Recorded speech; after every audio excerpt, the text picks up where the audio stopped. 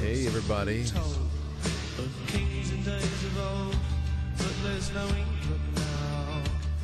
Thank you so much for being here tonight, whatever time it is while you're watching.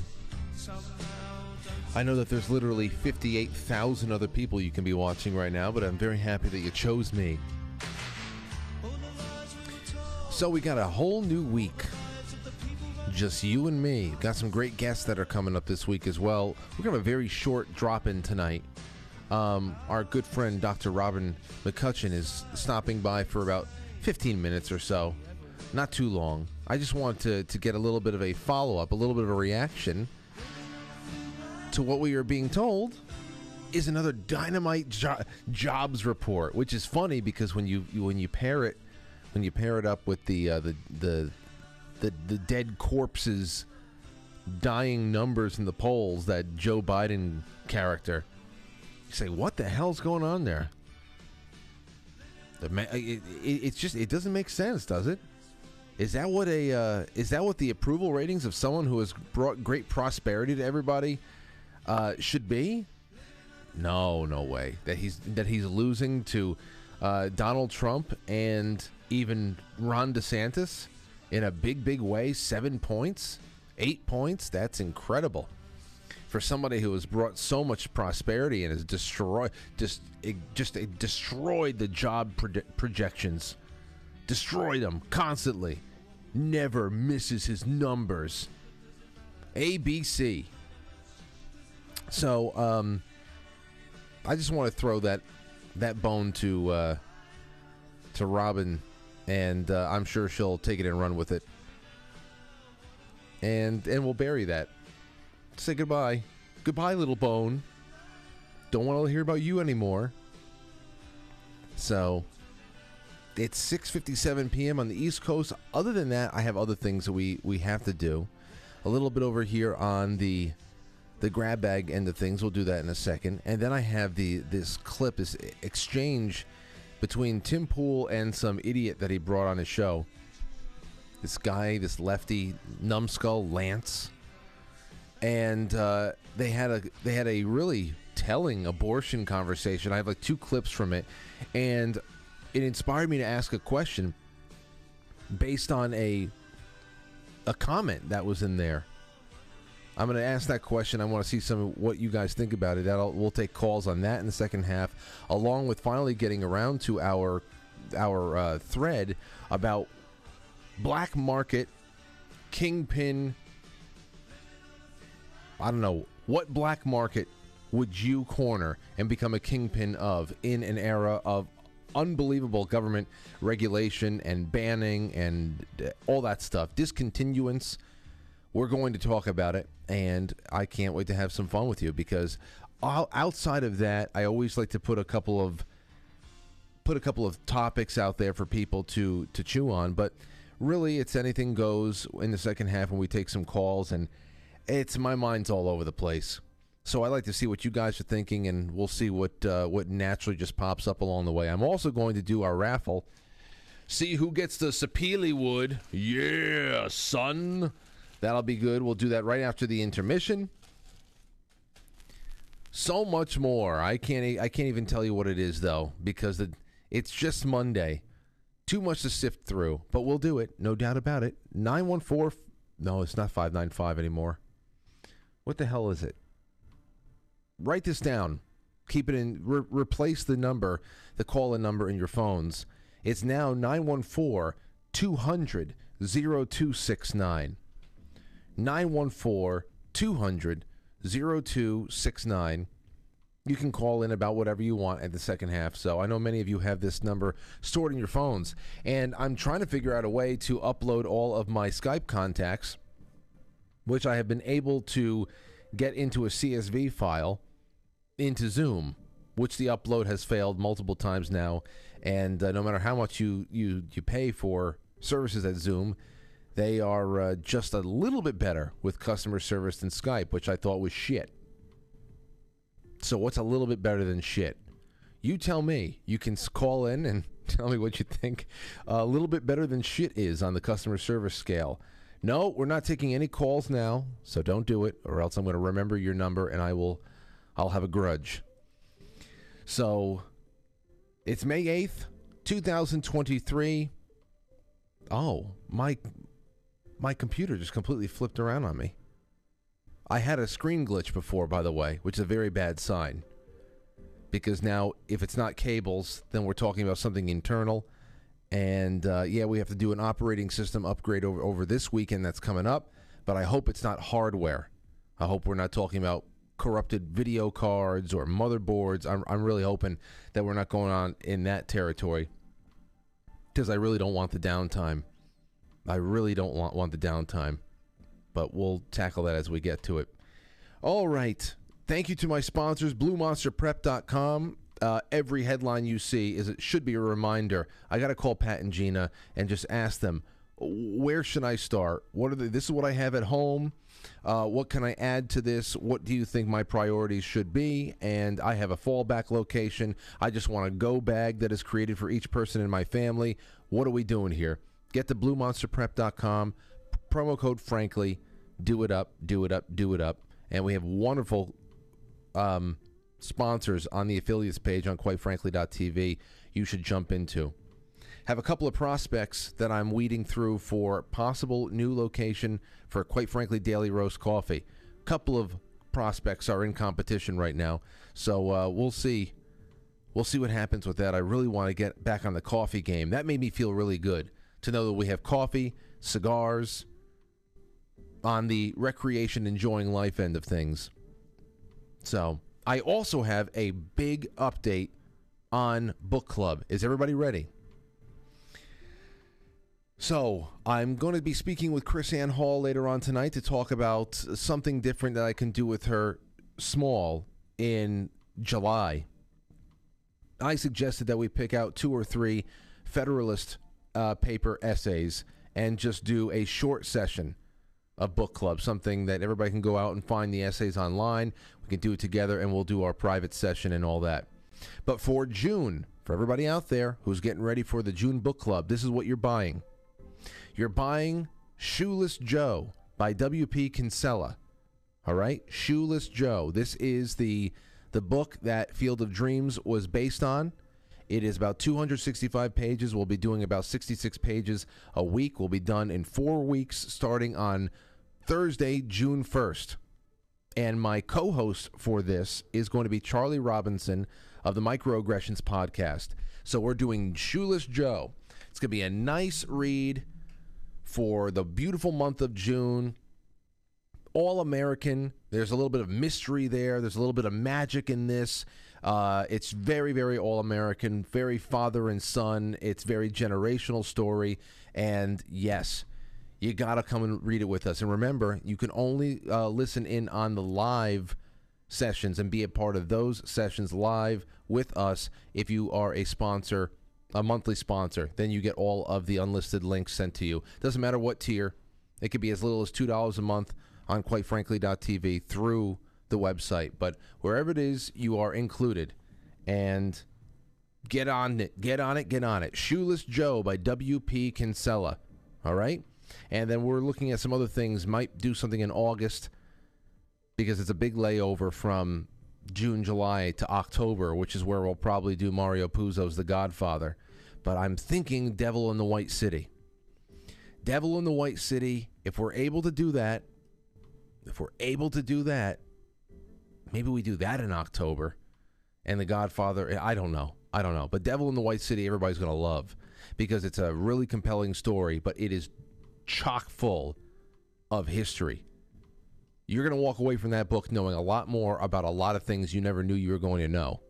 And that's the kind of that's the kind of faction kind of book I love reading, because you don't get too guilty about taking a break from the real world, which is just full of pain and nonsense, which I think that's why I have less and less guilt. It's one thing to say, well, I can't miss anything. What are you missing?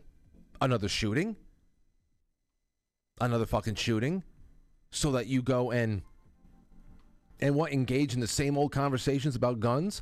If they get a shooter, which we are a country that has been set up, generationally conditioned through our pharmaceutical addictions, through our media addictions, through our bad parenting, our terrible education system, whatever the hell it is, all the psyops that have been run on us for a couple of generations now has created a nation that produces tragedy. Wholesale tragedy, wherever you want it, and it's only going to keep coming. And depending on who their shooter is, they start at the top with race. If they don't get the race they want, then it's a banner of, okay, how can we make this dissipate in an orderly fashion while holding on to the gun narrative? If there's no guns, if it's a car, then forget about it. That'll be gone altogether, like in the Christmas the Christmas parade 2 years ago. And what do? We're going to keep doing that? Arguing with people on grounds of bad faith, these demons? There's a reason why exorcists don't actually converse with the demon. There's no point there. There's only deception there. It's like wrestling with a pig. It's just it. So that I have no guilt whatsoever disconnecting from. It's always going to be there. You put it down, you walk away, there'll be 3 more shootings the next time you show up. And no, it's not because of the guns. But nobody's talking about what it's really about. So it's a mindless, inane cycle. And it's just a constant well of heartbreak. And that's part of the reason why I think much of the country is very mentally ill. Even the right. There's a lot of mental illness on the right here too. And when I say mental illness, I'm talking about just unwell. We're unwell because whereas I believe that outside of that progressive bubble, there is a lot better understanding of what is actually happening in reality. There is a lot of really pent-up rage that is building because of the gaslighting that happens. The other side, they have their foot soldiers. They have their mindless freaks that rove around and are willing to destroy and be violent and steal and assault and whatever because they have been told that A, there's going to be no repercussions, B, it's owed to them, C, they really don't have any future in life because of the caste in which they've been born. And the only way they will have a future is if they put all of their rage toward destroying the system that has put them in their place. So they become mindless, violent, unthinking battle bots. That's it. And of course, they have totally been rooked of stable family and God. Any kind of connection to something bigger than what we're doing right now. That is that's on the bottom. That's all the RevCom revolutionaries that are jumping onto train tracks and all that other stuff now. That's the unthinking side of things. Those who are at the top know exactly what's going on. They know that they're making certain ethnic groups look worse and worse. They know they're making them look worse. They know that because they've invested in making ethnic minorities in this country, hoping that they would take the programming, the victimhood programming, non-thinking, handouts. All they wanted it to be this way. Because once we get to this cash-in point where everybody is just so willing to be violent and so willing to be unthinking and demanding and you know, really taking up that revolutionary cause, once we get to that point, those who have been programming society for however long, that they've picked up the mantle from the people who are programming it before them, they understand how bad they have made it for certain people, for those they have turned into their I don't know, their army. But what they do then is they ignore it. And they say, oh, that's not the case that's going on there. And that gaslighting makes the other side, anybody who's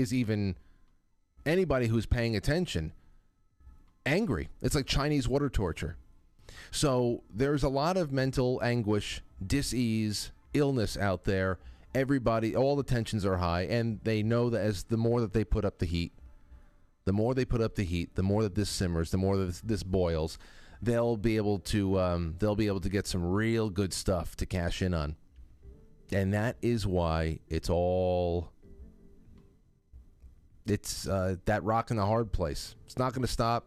It's going to make it to a lot of people's front doors, especially with what's going on at the border. Especially what's going on. Those 700,000, man.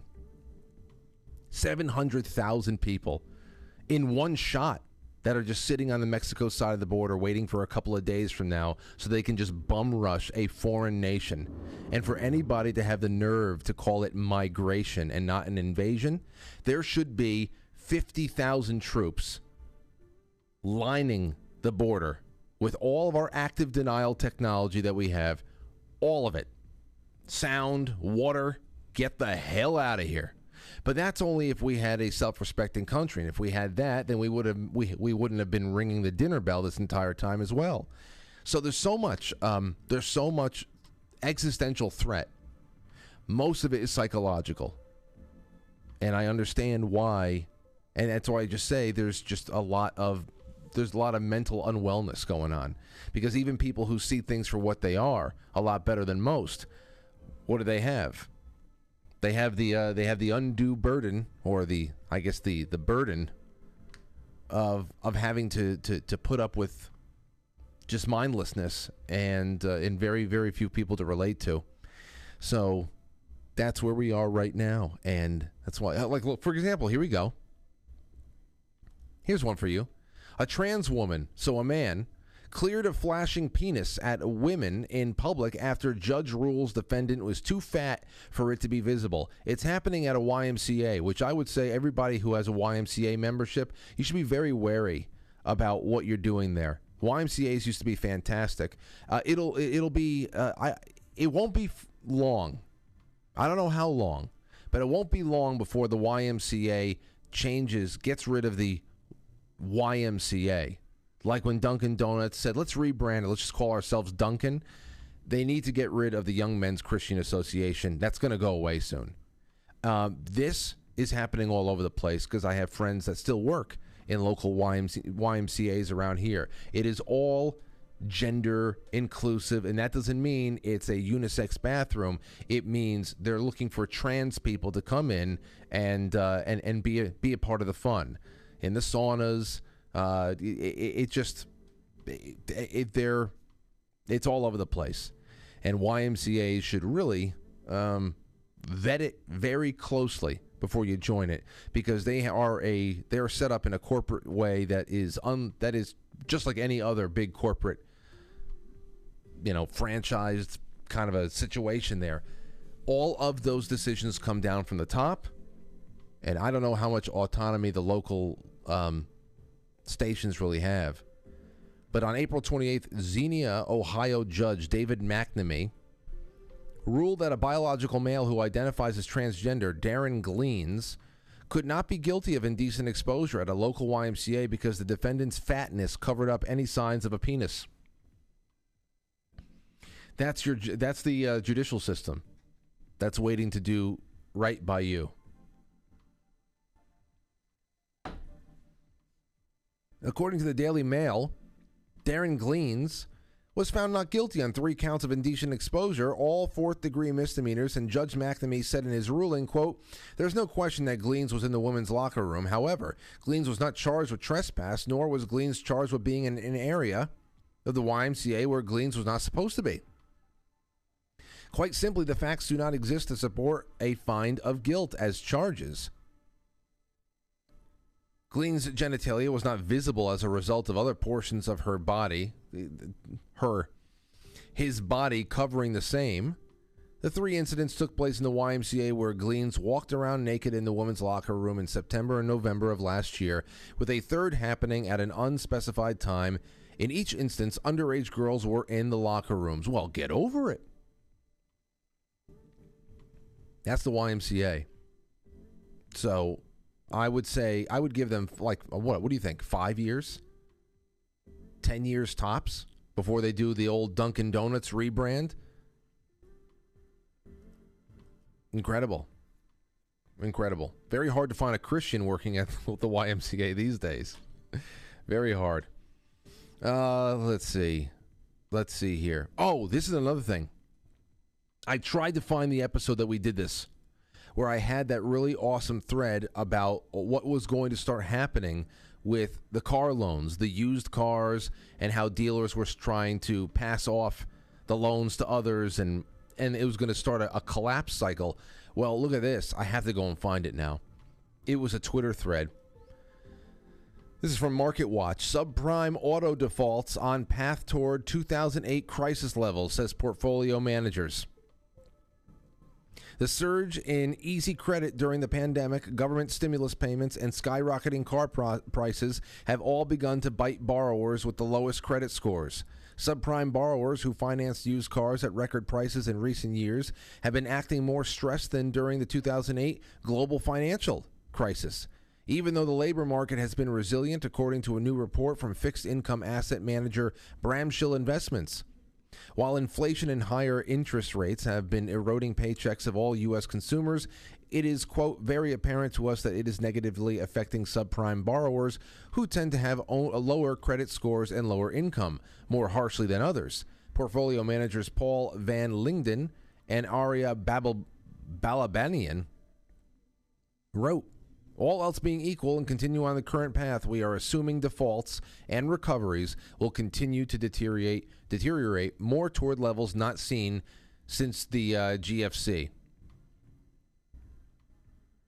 The duo pointed to a 60-day plus delinquency hitting 9% in March for borrowers with credit scores of 550 and below when looking at subprime auto loans packaged into asset-backed securities or bond deals. That's up from a rate of about 7% in March of 2019 before the COVID crisis.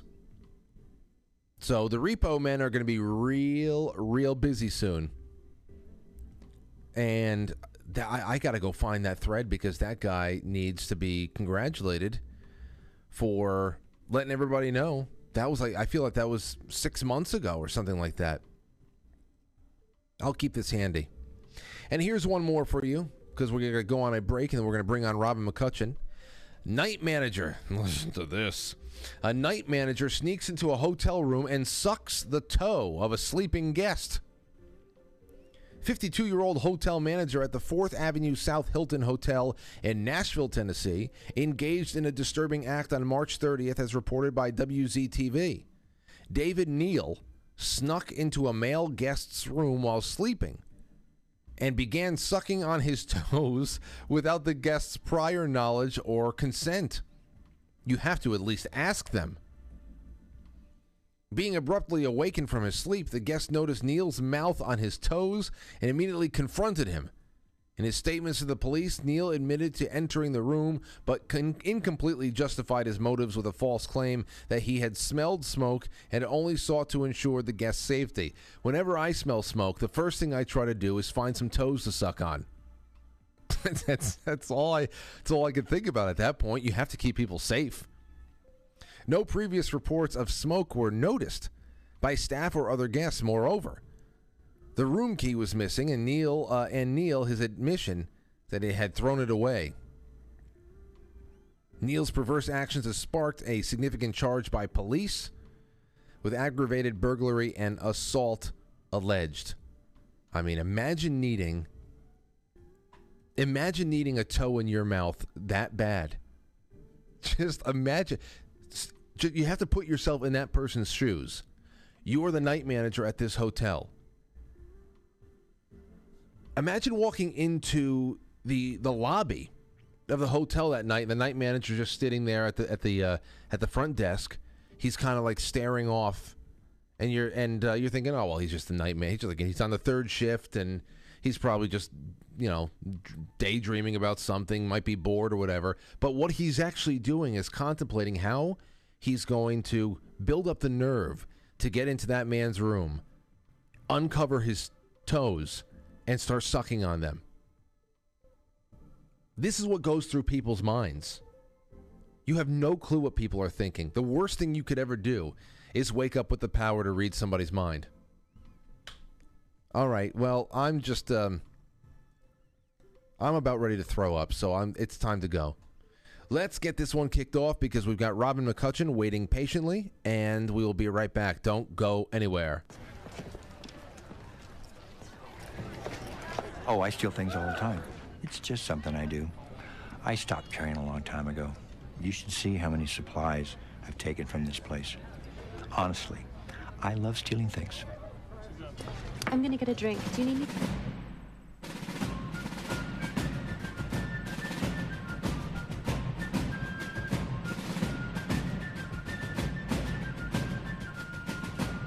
You let one ant stand up to us, then they all might stand up. Those puny little ants outnumber us 100 to 1. And if they ever figure that out, there goes our way of life. It's not about food. It's about keeping those ants in line. That's why we're going back. Does anybody else want to stay? Let's ride!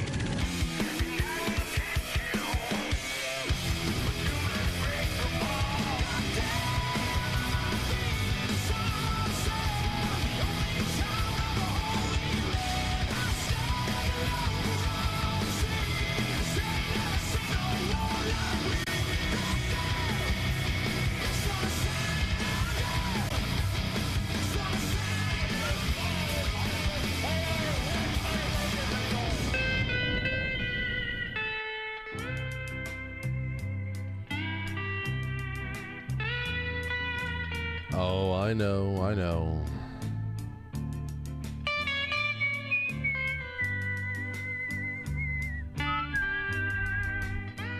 Welcome everybody. Little Santo and Johnny? Yes. I saw somebody in the chat room say, imagine all the people who didn't wake up over the years. How does he do it though? He walked into the room and like the guy's feet were just sticking out from on the other side of the bed, just there. Like he would, or did he have to reveal his feet? What if he was sleeping with his socks on, the savage? And then you have to take the socks off and he's not waking up? He only woke up? Oh man.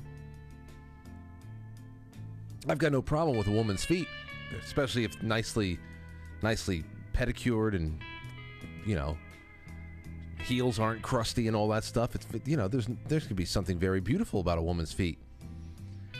But to see some guy just walk through or anybody walk through your hotel and go, that's the one. I want them toes. God, that's just sick. I just ruined Santo and Johnny for all of you, haven't I? All right, well, welcome to the show. I'm so happy that you're here. You can send over your super chats at quitefranklysuperchat.com. I'd love to hear what you have to say about tonight's topics. Indeedly do. Wait a second. You know what I haven't? But I just let me see something real quick. Okay, good. Finally, I did something right. Anyway, we're going to bring on a guest of ours, a good friend, a return guest, and I just want to read this stuff with her because I don't have her for long tonight, but it's going to be so important. And we've got Dr. Robin McCutcheon back with us. It's been a couple of months. How have you been, Robin? I have been super good. How about you? Oh, I'm good. Is that dragon new behind you? No, the dragon's been there for years. Oh, really? Yeah. Okay. Oh, I know the spinny thing. I know the lights inside the bottle, the lava lamp, but I guess I never saw the dragon. Anyway, it looks fantastic. And Thank you. So here's what I want to do with you tonight, Robin. I'm going to read a little something, and you can just, whenever I hear you belly laughing, I'll stop and let you comment. Okay. So here's what I got.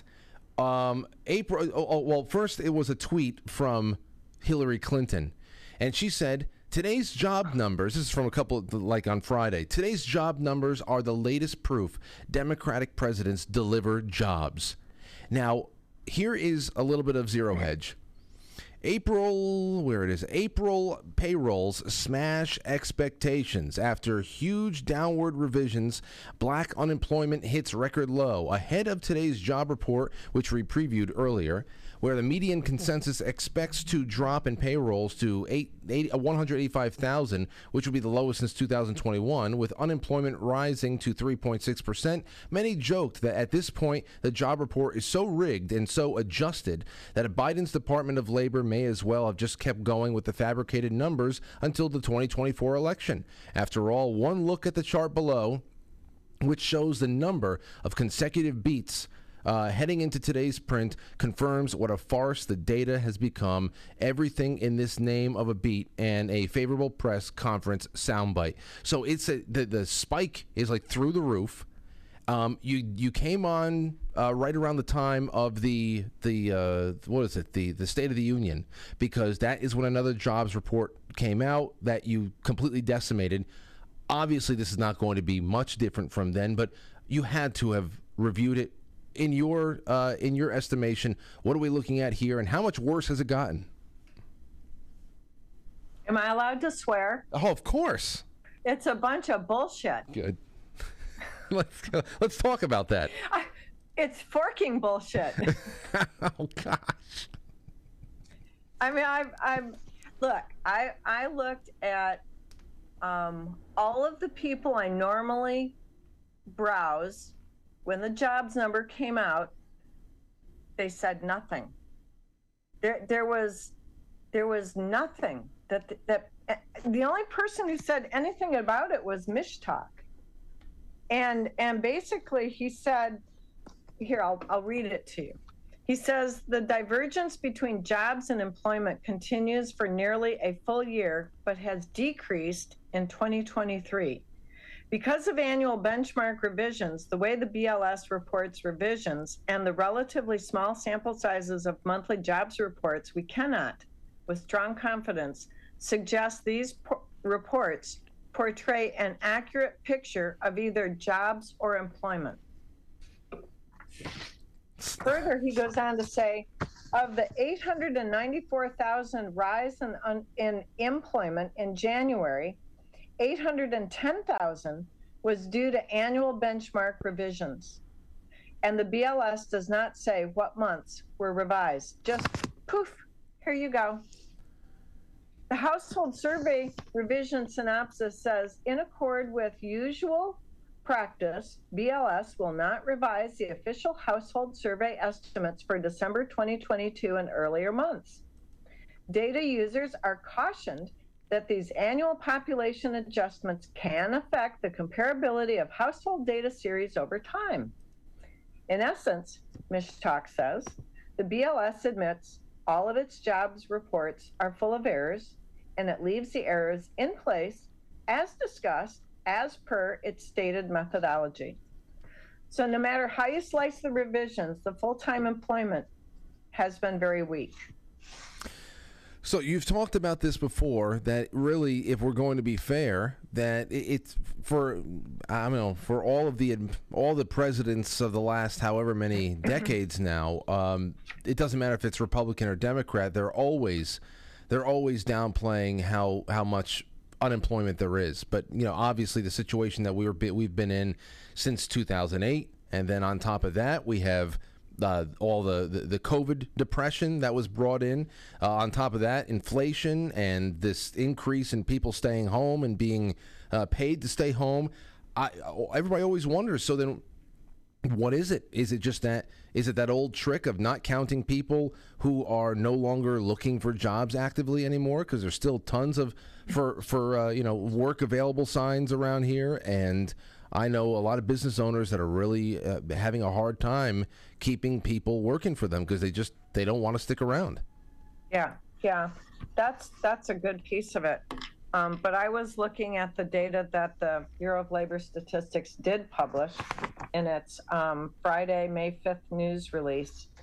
And so do you remember when we went through this a couple of months ago, and I was describing how economists take the working age population, that's everyone over the age of 16, and then we take that population and we divide it out into two groups. So one group is the labor force, and those are all the people over the age of 16 who are working at least an hour. And in the second group, we have those who are not working at all, at all. And so inside of what we call the labor force, we have 166,688,000 people. And of those 166,688,000 people, we have 161,031,000 people. So also out of that 166.6 million people, there are 5.6 million people who are unemployed, meaning they are out of work, but they're looking for work. That's the key. They're looking for work. Then we have, in the second group over here, the group that's not working at all. They're not in the labor force. They're not counted in the unemployment statistics at all. We have 99,755,000, 99,755,000 who are not working at all. And not looking. And so the unemployment rate isn't 3.4%. The unemployment rate is really the 5.6 million people plus the 99,700,000.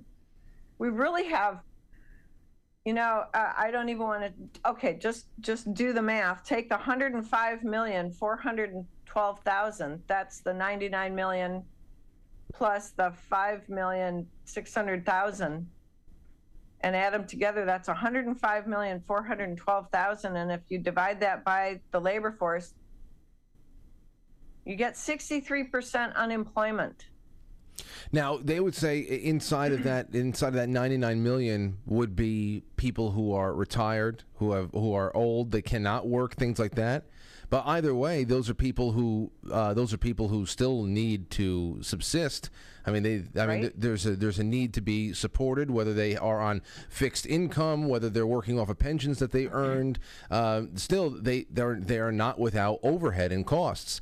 So Right. so the fact that the base that is supporting all of them, because many of them, who knows how well they've been set up with retirement, but many of them are probably just collecting Social Security, and I can see how the base is just shrinking. It's worse than that, because what we have is the working age population is about 266,443,000, so 266 million people. But that's not the population of the United States, is it? No. No, we have a population, 335 million? And those are just of the citizens that we know of. Right. So what's not counted in the working age population are all the kids under the age of 16. So you've got 60 million kids, roughly. 60 million kids under the age of 16. So 60 million kids plus the 100 million who aren't in the labor force plus the 5.6 million. In other words, you've got an ever smaller working population that's supporting a larger and larger inverted pyramid. And what do we know is happening on May 11th? Title 42 may or may not be going away. Yeah. So the numbers put out by the Bureau of Labor Statistics, while I will admit during anybody's administration have been strained, under the Biden administration, they've just tossed it out the window. And I think what somebody might have said to the head of the Bureau of Labor Statistics is just make it look good. And, and when you decide to go back and revise it, just revise it under the radar and don't tell anybody you're revising it. And after a while, after a year, they were just like, just forget about revising it. Oh yeah, it doesn't matter. And they tell their friends in the media and anywhere else, any kind of their so-called influencers, to go out there and take a victory lap around this stuff. And it's hilarious, because then we have this. A lot of people woke up this morning. We saw clips going around of George Stephanopoulos unable to sugarcoat these new poll numbers about President Biden. And here's from the Western Journals that former Clinton White House communications director George Stephanopoulos, now host of This Week on ABC, commented on the results of a recent ABC News Washington Post poll on Sunday. The short version, this poll is just brutal for President Biden, he said. Stephanopoulos was introducing ABC News political director Rick Klein, who went into the specifics. Quote, the skepticism over his leadership extends deep inside his own party. As evidence, Klein said only 36% of the Democrats surveyed by the poll said that the incumbent should run for a second term. More than half preferred someone else, and only 6% expressed no opinion. Robin, when I saw that, I'm saying this is 3 days after another, yet again, record-breaking jobs report. And the last time that you were on, that you were on, I asked you, where is the prosperity if these are the numbers? It's obvious nobody's feeling the prosperity. He wouldn't be polling lower than, dirt. Oh, God. It wouldn't. If things were going well, it would not matter if he was 97 years old. People would be like, we want more of this. That's right. Nobody would care. That's right. Nobody wants him. In fact, the numbers have to be worse than even Stephanopoulos is telling us if they actually are coming out and admitting, well, it's not as good as we thought it should be. I mean, they've got to be in the dirt. I was listening to Martin Armstrong on Greg Hunter's USA Watchdog and like 2 weeks ago, and Martin Armstrong said that his Socrates program had put Biden's polling numbers at somewhere around 7%. Wow. That sounds to me closer to true. But you have to wonder, who's the 7% who still wants this asshole? I know. I'm sorry. No, well, listen. Hey, you think about You think about the federal government employing about 3 million people. I'd have to imagine that there's a good amount in there. You could probably get about 1 million away. I don't know. 7%. It's big. It's a big number. Definitely the cities. I don't know. I think that what we're watching is a spectacular fail. This is going to be a face plant to cream all face plants. This is honestly, I've taken kind of this is in an entertainment sort of view. I just can't take anything that resident says as true. In fact, I began about a year ago taking everything that he said and spinning it to 180 degrees, and that was closer to the truth. I think that's how people are really going and assessing how things are going all over the place now, and that doesn't even just get relegated to politics or understanding what government is telling us. That's how I even assess what kind of movies I want to go check out. If the movie's panned, I know it's probably got some good nuggets in there to go watch. It's really just the law of opposites now, because we are in an inversion. I feel like the ship is capsized. And whatever people say is normal in that capsized state, is not. That's it. So, but you sent me something. And another thing that has happened since you were on here last is we have several banks that have gone belly up and have been acquired by bigger banks. We see these mergers, the Fed doing whatever the hell they're going to do there. Now we see this. It says, here's a headline from Zero Hedge again. It's spooky. Stanford professor warns thousands of U.S. banks are potentially insolvent. Is this just because of what we've learned on a basic level of how much cash, how much is actually kept inside of these locations? I think I don't think it has anything to do with how much cash they actually have on hand. I think it's more of that they are so far over leveraged. Because do you remember when we talked about the responsible banker? And I talked about, I think I might have talked once about how banks loan money. Yes. You put $1,000 in and the bank is supposed to keep a portion of it, a percentage of it. Mm-hmm. And that piece that they keep is called the reserve requirement ratio. It used to be around 10%. But sometime after 2020, the reserve requirement ratio dropped to zero. Zero. goose egg. In other words, every dime that gets deposited into that bank, they can loan right back out. Every dime? Every dime. What the hell are we even talking about here? Well, we're talking about a financial apocalypse. They want to crash the banks, Frank. This is the last gasping breath of a Federal Reserve System that's the giant, it's the biggest Ponzi scheme on earth. It's even bigger than Social Security. And what the Federal Reserve and Janet Grandma Yellen has been trying to maneuver people, herd people into the direction of is accepting a central bank digital currency as a means of saving the economy. And that's not going to save the economy. I mean, look at the BRICS countries, Brazil, Russia, India, China, South Africa, that consortium of countries. After Russia backed its currency, its ruble, by gold last year in February, a year ago in February, it became the strongest currency on earth because it had an asset backing it. It was no longer fiat. And so what we're seeing around the world is other countries are getting with, they're getting with the program, and they're going to go and do business with the BRICS countries because they would much rather have a currency, a money, true money, gold or silver, an asset-backed currency so they can get value for value.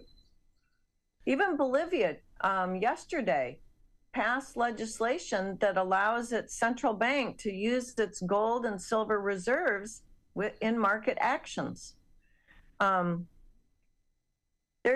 are probably 60% of the countries in the world that are leaving the SWIFT system, which is the Federal Reserve central banking system, and they're going to go off and they're going to trade and exchange goods and services with Brazil, Russia, India, China, and they're going to use real money to do that. Now, do you and so this financial apocalypse that Grandma Yellen is shoving us all into is the last dying, gasping breath of a central bank that is completely, totally bankrupt. Now, I know that you're skeptical of centralized power all over the place, and sometimes you consider lesser of two evils when thinking about things like the U.S. dollar or BRICS or anything that comes up and competes. I've had some people express skepticism about even getting excited about BRICS just because, hey, it's some of the same kind of world players, and it's just something to replace the old. It is the fact that it is backed by hard assets like precious metals enough to alleviate some of your concerns, at least just for now. Yeah. Is one of those. What would be the jump off point where you say, now even this is bullshit? Is it always just going to be digital? If the BRICS countries decide to leave aside gold and silver, then I'll say, yeah, that's a pile of crap too. But right now, what's happening around the world is that most countries are leaving. Can I call it the hegemony of the U.S. financial system, the Western central banking financial system? They're leaving our playground, and they're taking their ball and they're going somewhere else. And this is going to be very slowly rolling at us like a train down a tunnel. And which is why I keep saying, get ready, get ready, get ready. Do your Blue Monster prep, buy some gold, buy some silver, buy some toilet paper. Because at some point, literally, the US dollar, the Federal Reserve note, is going to be not accepted in exchange for goods and services. I mean, it's already lost, since 1913, it's already lost 99% of its value. It's this close to being worthless. Well, how can when you bring that up? How can it not? When you think about years like we had in 2020 alone, what was it that we printed? Over 50% of the money supply we re-injected. When you take something, something and you take matters into your own hands to immediately take away half of its trading value by creating 50% more of it or more just arbitrarily. I don't know. It does seem like a very quick. But again, if they are cashing out, then what kind of an opportunity do they believe that they're going to have to be able to control the next phase of this? If they are in the same time, they're crashing the U.S. economy. They're kind of cornering us like rats with all of our savings and everything else that is denominated in U.S. dollars, but they've also chased away most of the world. How do you bring all of those BRICS countries that you once needed to be the powerhouse that you were, if you were the United States, how do you bring them back into the fold of things? I mean, we're so isolated right now that even if we do go into something new, where's there going to be an opportunity to produce as much wealth as we did before? Well, first, I think first go back to the statement that that you made where, how do we get the BRICS countries to come back to us? We don't. They're going their own way. And eventually, and this is the good thing, eventually the United States will do that too. We will leave our fiat currency in the dust where it belongs. We will become a country that has a gold-backed, silver-backed currency. In fact, there were 3 congressmen who introduced the Gold Restoration Act, H.R. 2435. It was Congressman Mooney from West Virginia and Andy Biggs and Paul Gosar from Arizona just introduced it. And so what we're seeing is around the country, there are now at least 23 states that have passed or will be passing legislation that allows their citizenry to use gold and silver as legal tender. There are 42 states that have, if not totally removed the taxes on gold and silver, then removed some of the taxes on gold and silver. So you have to remember, Frank, that each state is itself a nation state. Your state of New York is its own nation state. It can have its own currency. And so what we're doing is we're seeing the states claw back their power from the federal government, and they're gonna leave that corrupt federal government in the dust. I might suggest to you and your readers that you go check out the 1791 Organic Act of the District of Columbia, and then combine that with the 1871 Organic Act that that created the United States Incorporation Company. The federal government that we've known all our lives long is a company called U.S. Inc., and it's bankrupt. And we're going to leave that piece of trash in the dust in history, and we're going to be walking forward into a republic, a true constitutional republic. We're going to take back the laws of our country. So, I mean, this is for a whole brand new show. I'm just saying that the things that our states are doing at the state level and the local level are taking back the power from the federal government, because the federal government that we know as the federal government, it's corrupt. Well, right to the core. If there's anything that they have to figure out now, it's how to not only deal with the 40 to 50 million illegal immigrants that are already here, but the millions that they're now encouraging to bum rush the border all at once. That's this. Yeah, there's so many the hell problems. It's like the death of 1,000 cuts. It really is. And there's so many different fronts in this war that we're fighting against the deep state that for some of us, like yourself, you're out there every night broadcasting to the hills. And for some of us, we're in our classrooms teaching and doing research. And we just have to trust that it's all going to come together, dare I say, in a nice, neat little bow towards the end. Oh, that'd be nice, right? It would. But I have a lot of faith that things are happening behind the scenes that are going to be taking us in good directions. So you asked about the Federal Reserve and how the heck can they do all this? Well, the Federal Reserve is bankrupt as well. These little pipsqueaks like Grandma Yellen out there screaming about how they want this Fed now central bank digital currency to take over the banks. Well, who's going to use it? There's nothing behind it. It's even more ethereal than the paper dollars I have in my wallet. No company will use that central bank digital currency because they won't be able to buy and sell across countries. No company within the United States will be able to buy anything from another country that's in the BRIC system. And when you think about it, this whole idea of the BRICS going their own way will isolate all of the deep state that is unwanted and unneeded anymore. Well, we have a first row seat to this one, Robin, and I hope it all works out. But you're always such a. I am telling you, Frank. This is the best time to be alive. Oh, I'm with you. We're going to see things that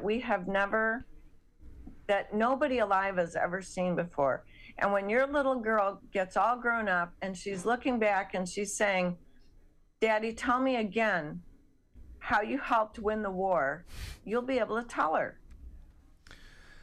There's going to be a lot of stories. We are winning, Frank. We really are. And there are people all over our country that are doing maybe not large things, but they're doing what they can to bring us to a better place. And you are already part of a new economy, right? Didn't you give up on YouTube finally? Well, I'm still there. Well, I'm still there, but I don't really. I don't count it as part of my goals. It's just right. It's there until it's not.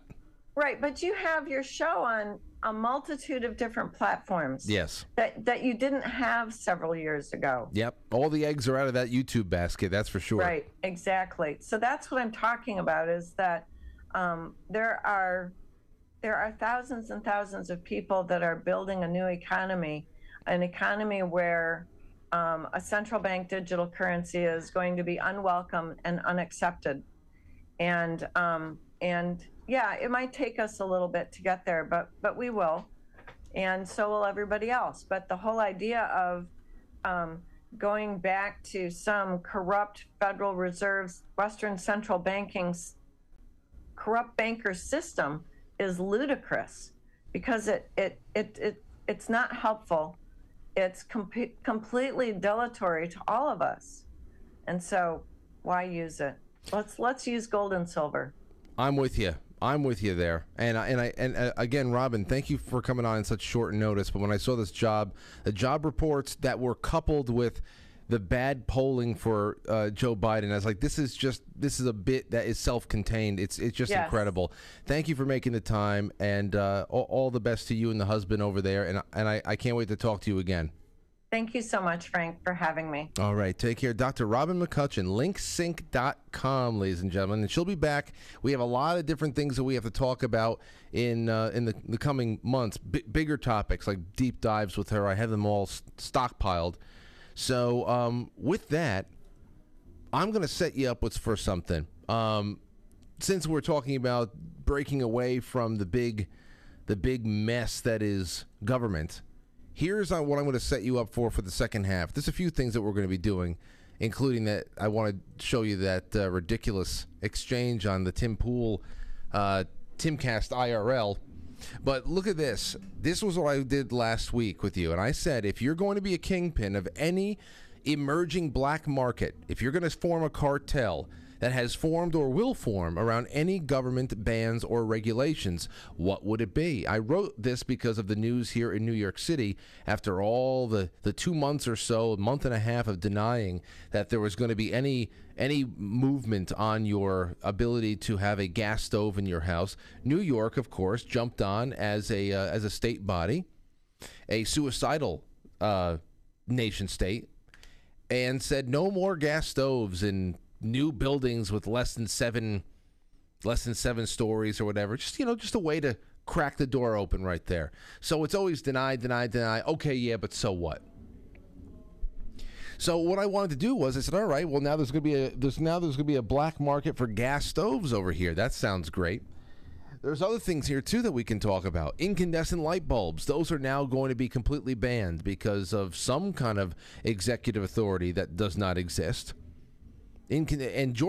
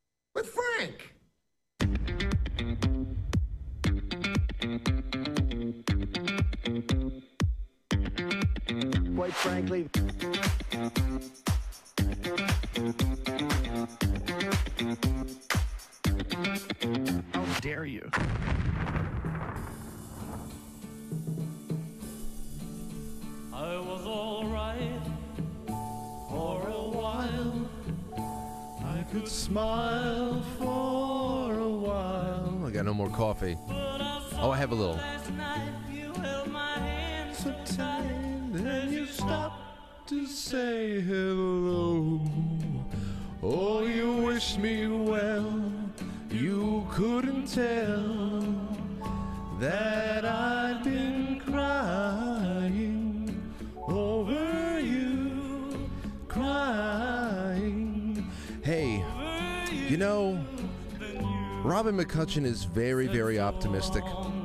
And that's why I like having her on, because she calms me down a little bit. Of course, I think that we are on a much darker path to reset. A reset that is just, when you study the cyclical nature of society and civilization, I know that we have a little bit more added into the mix of our fourth turning over here, the technology, the supernatural aspect of this whole thing. But it always happens. The bad is fought through. We restabilize, and then we bring forth something good for a few generations until they screw it all up again. So I don't know. I think that we're in a situation where we need a literal, very literal miracle for the landing to be as soft as Robin says. But I love hearing those opinions. I really do. And it's just opinions. At the end of it, and hopefully we're all around to see the end of it. We'll see. I don't know. I'd love to be wrong. Yes, I would. Roy Orbison doesn't get enough love. That's right. Crying. Let's go. Sing it. You can hear all of the Dewey Cox. You know how you watched Walk Hard with Dewey Cox story? I love his Roy Orbison phase. It's so very, very Roy Orbison. There's nothing else. But thankfully, my parents brought me up on people like Roy Orbison. My mother and father are at the Janet Jackson concert tonight right now. My mom wanted to go late because Ludacris is opening up, and she's, I don't want to see him. I don't know any of his stuff. I just don't want to see him. I said, okay, well, hey, well, have fun. And we'll see what the review on that show is. Anyway, we're back. My mind is all over the place. I can't wait to hear what people are just thinking. I have some topics to give you, but also I just want to open up the lines and get your thoughts on one thing or another. What's really making you go nuts? Here is the raffle pick, though. Let's just get this wood out of the way. And for those of you who don't remember, here it is. Boom. Who is getting it? This is from Dr. Gottwoods on the affiliates page on QuiteFrankly.tv. Got a lot of people in here. Look, I'm going to make sure I touch them all. So everybody had a chance. Look, scrape it into the corner of that bag. Now I'm bringing it into the palm. We're wriggling it out. There you go. Get into the corner again. Everybody's getting a touch. Get a touchy-feely. Anybody? Let's see if there's any good toes in here. Any good toes in this bag that we can have some fun with? And I'm closing my eyes because now we're about to pick. And got it. Whoever this is, already won.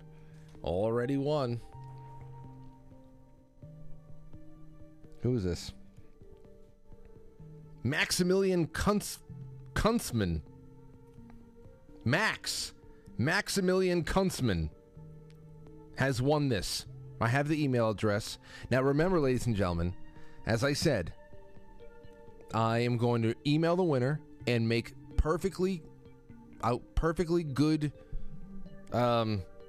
sense with them about whether or not they want this stovetop cover, because I want this to go to somebody who really, really wants it. So if I come back tomorrow and I say we're doing a second drawing, it's because I gave Max over here something else, and I'll just keep these here. So I'll keep these other names here, and we'll see what happens tomorrow. I'm sorry to everybody who lost.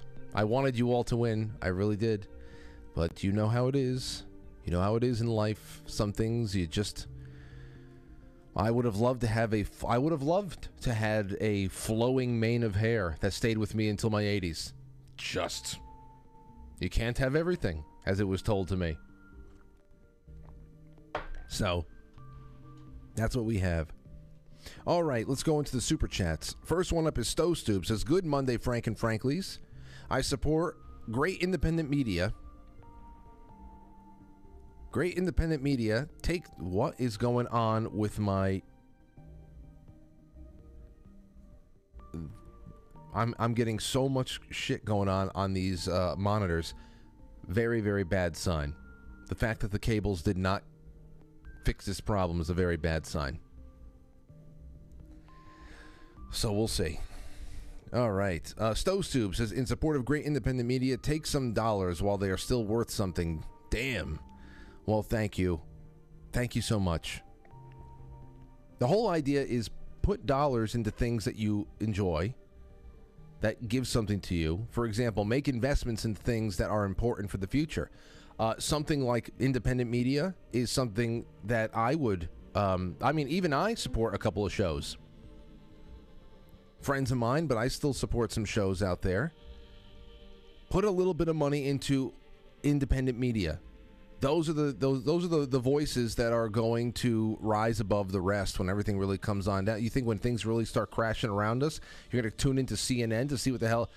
This is a wonderful investment. Everything else, think about how you could make your money into something that is going to... you can control physically. Little things that you know will retain value. It doesn't even have to be precious metals.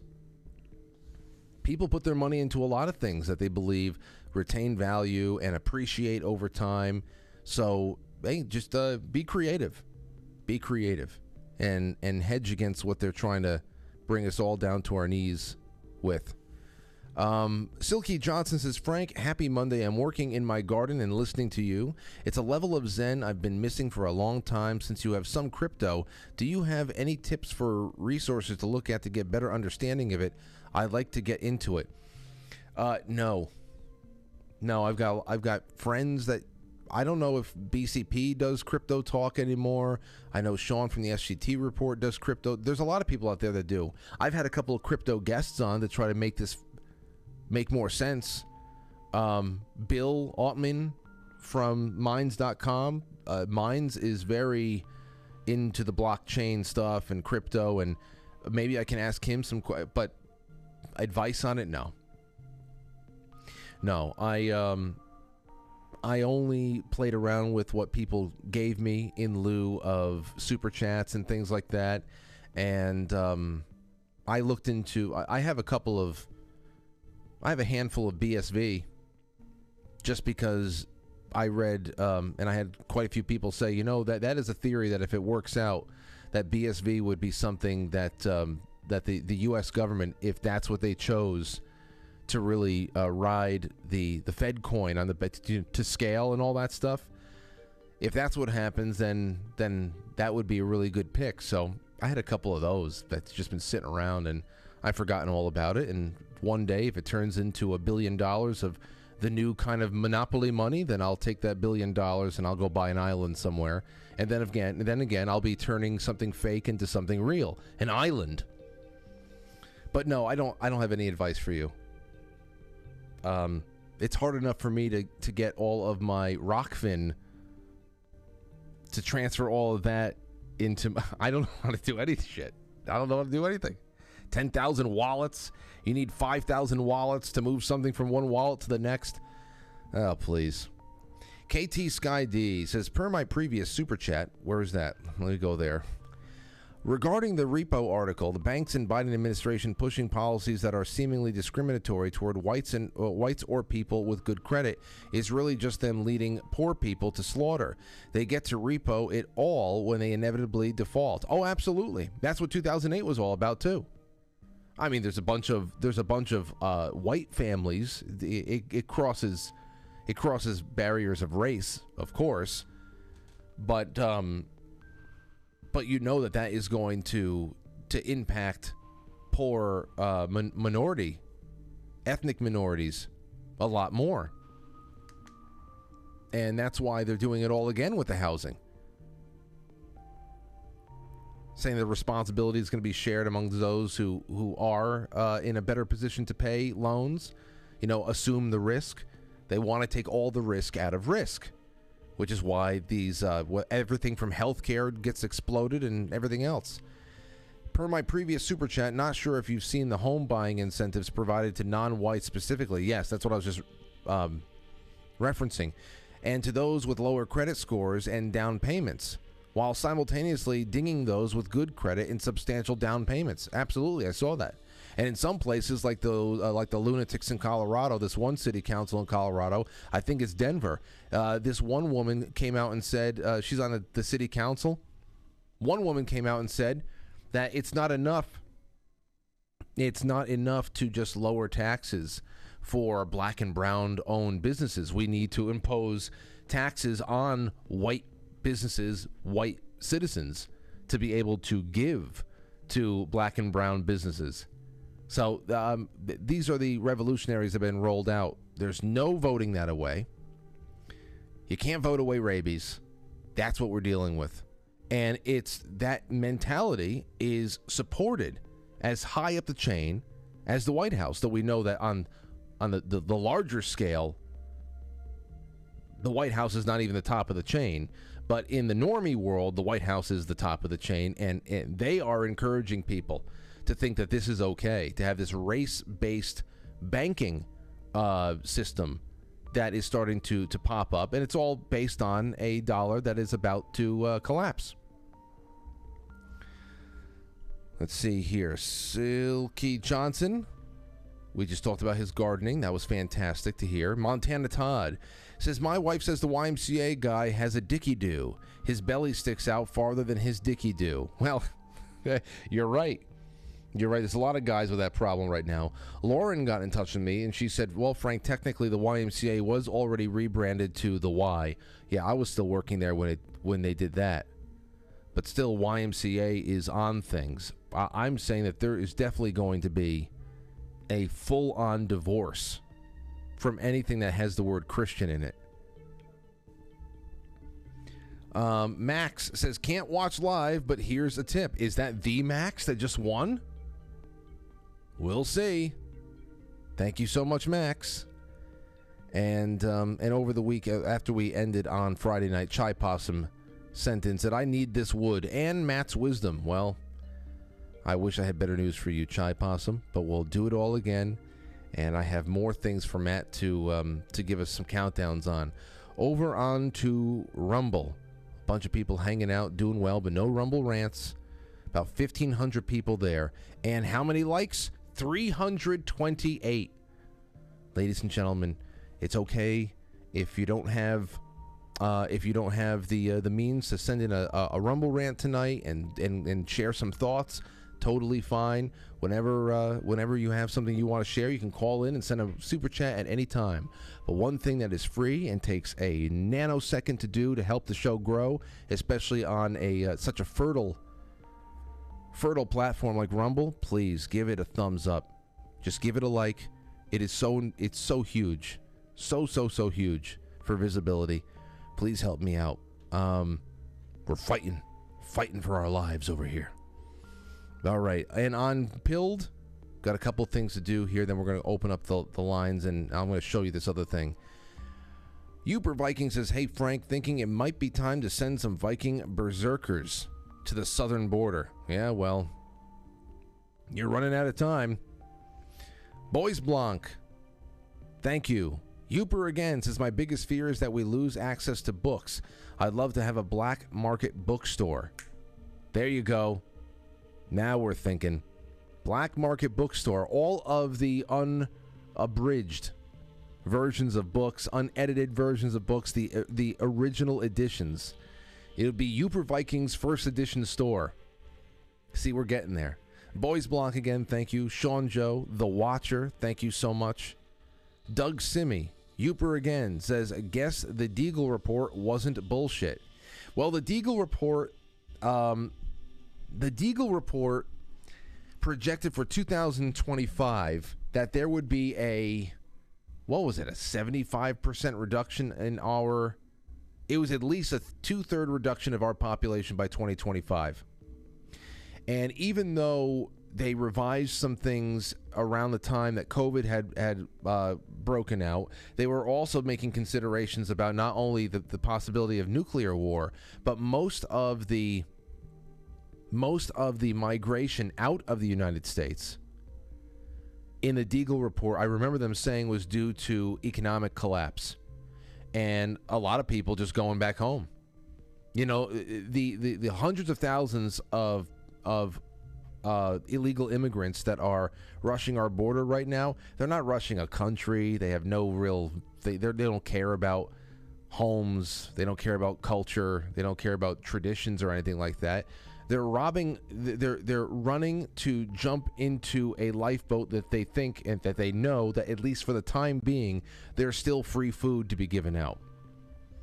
But, you know, once this place no longer has the things to dole out that they all came here for, what are they going to do? They have nothing invested.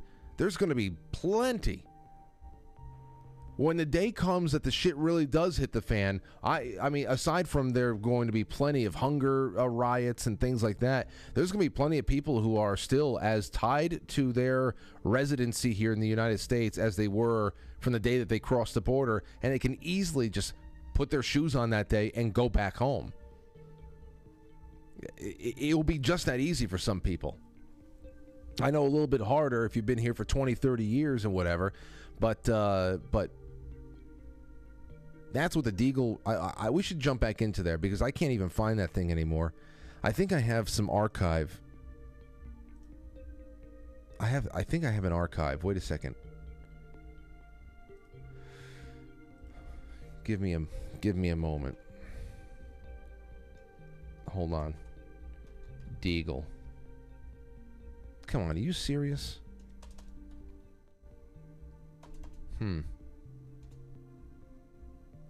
Deagle. I don't even have an old archived. Deagle 2025.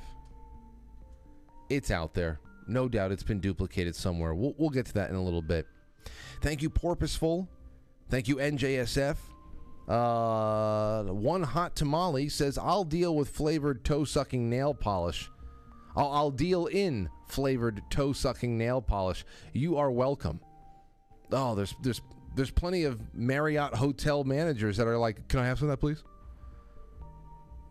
Dabble a little bit on before they start assaulting people. So, Molly, that is a real entrepreneur out there.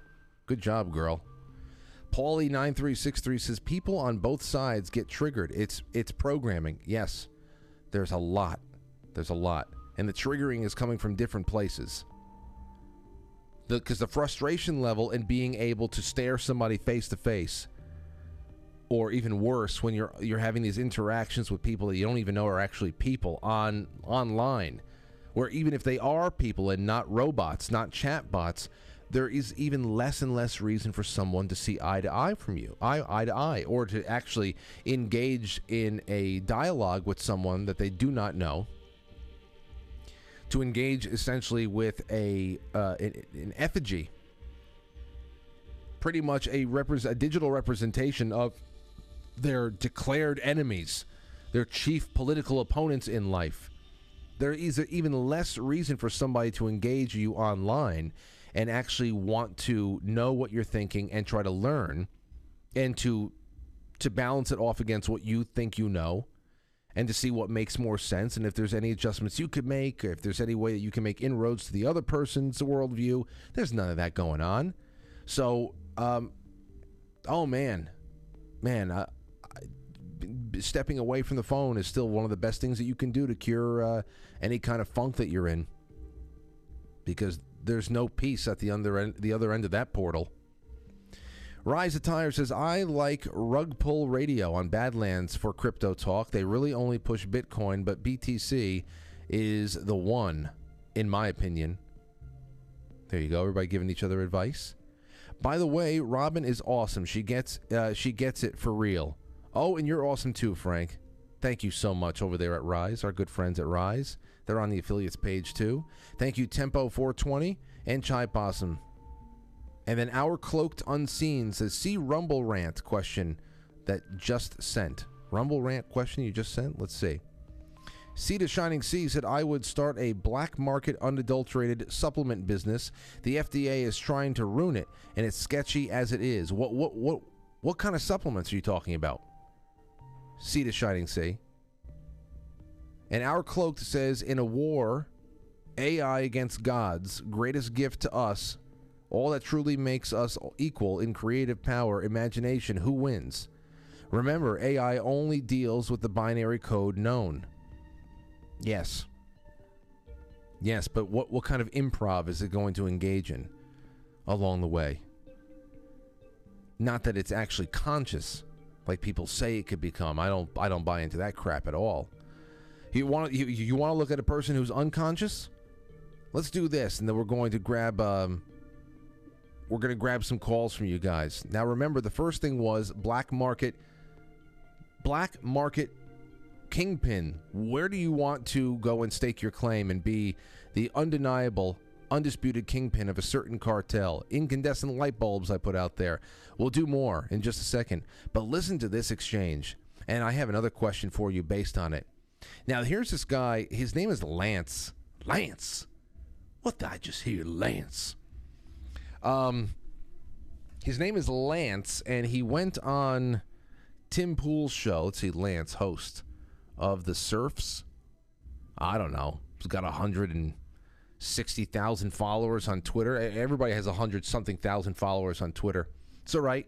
I'll just stick to my toe-sucking ways over here with my clique, my little tribe. Listen to them have this conversation about abortion with this mindless dolt, Lance. And the Timcast crew really stuck it to him. And it just shows how easy it is to pull them off of their marks with this. They're asking, why would you... Here, listen. We believe that the moment after the child is outside of the birth canal, sure, that they are now endowed with human rights. Yes. However, when they are inside of the mother, literally anything you do to them is acceptable because they're inside of the mother. Oh, no, I don't think anything is acceptable, but I think the mother should still have the choice, ultimate authority over what happens to her body. But there's a child inside of her body. Hold on. Not what her. about meth? Good job, Tim, on that one. Now, look where he leads him. This is the guy I'm talking about. This is this Lance guy. Don't know anything about him, but watch where this goes. Like, should she be allowed to do meth? Yeah. I think if someone is doing meth while they're pregnant, that it is completely acceptable for something like... I don't know what the name of the services in the United States. Child services? I guess ECFS would be... Oh, it's her body, though. Yeah, it's her body. If she wants to do meth, what's the big deal? The big deal is that she's intentionally trying to kill a child. This is for real. This is for real, guys. This is for real. Hold on there a minute. Yeah, and I see where we're going. I don't understand what you're saying. It's her body. It's her body. If she wants to do meth, what's the problem? Well, first off, doing meth is illegal, period. Doesn't matter. Oh, good. Oh, thanks for going there. Now, to think that this guy has attracted an audience, and I'd assume an audience that supports him financially, is a testament of how we really have gone above and beyond to make this country more equitable for the disabled. No doubt about it. This guy is proof, because he is totally handicapped.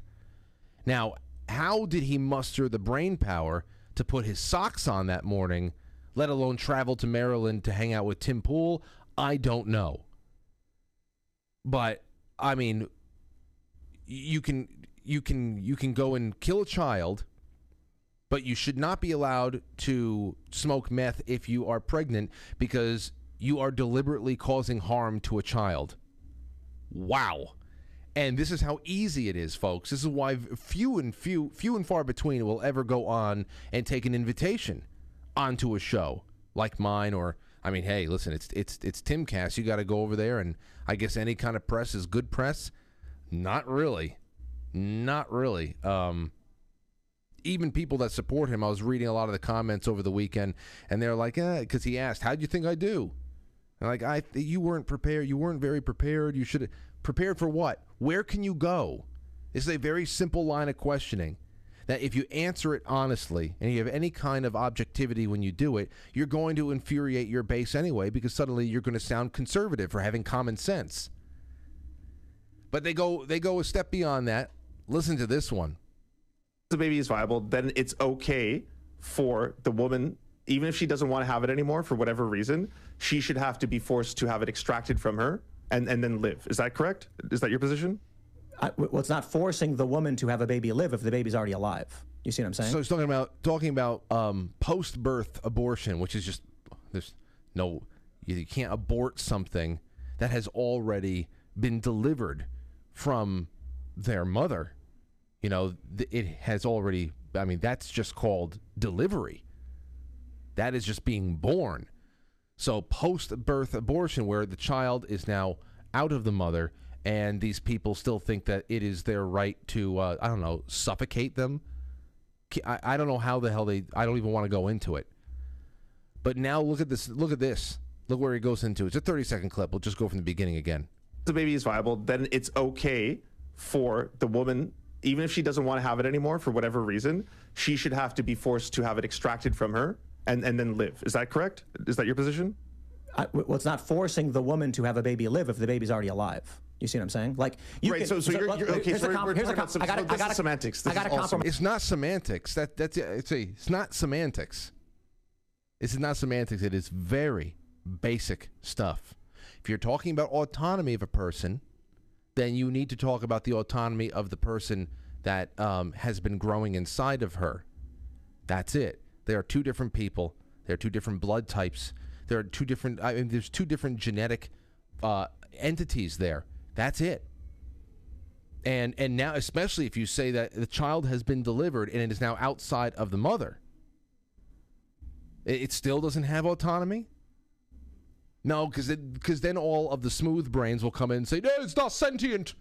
It's not sentient. All the places that they go to justify murder is unreal. Anyway, this guy, listen to how this one ends. The last 10 seconds is incredible. I got a compromise for you. We'll tell the mother we killed it, but we'll sneak it off and give it to someone else. Does that work for you? No, because I still think she should have autonomy. She should have the right to do it if she wants to. Wow. So no, Tim. The point is the child needs to die. I want the child dead, Tim. Wow. I mean, this is just incredible to see that kind of exchange go on. And it is laughable. It is laughable that this is an adult male that throws this out there. But someone in the comments said this, and here's another question I want to ask you all. Rhett Hypo said, Tim's onto something. Let's just tell the abortion people that the baby was brutally massacred, but secretly give it to a loving family. We would then create laws where all abortions must be late term so that the babies are viable. Then I started thinking, what if you actually thought about that, where you say, okay, yes, the abortion was successful, but really you're just taking the baby off and cleaning he or she up and taking care of he or her or him, and you're just immediately trying to pair this child up with a loving family. What do you think it would be like 18 years down the line when you start seeing children seeking out their mothers years later, wanting to know more about themselves? It's just like, orphans, people who were adopted.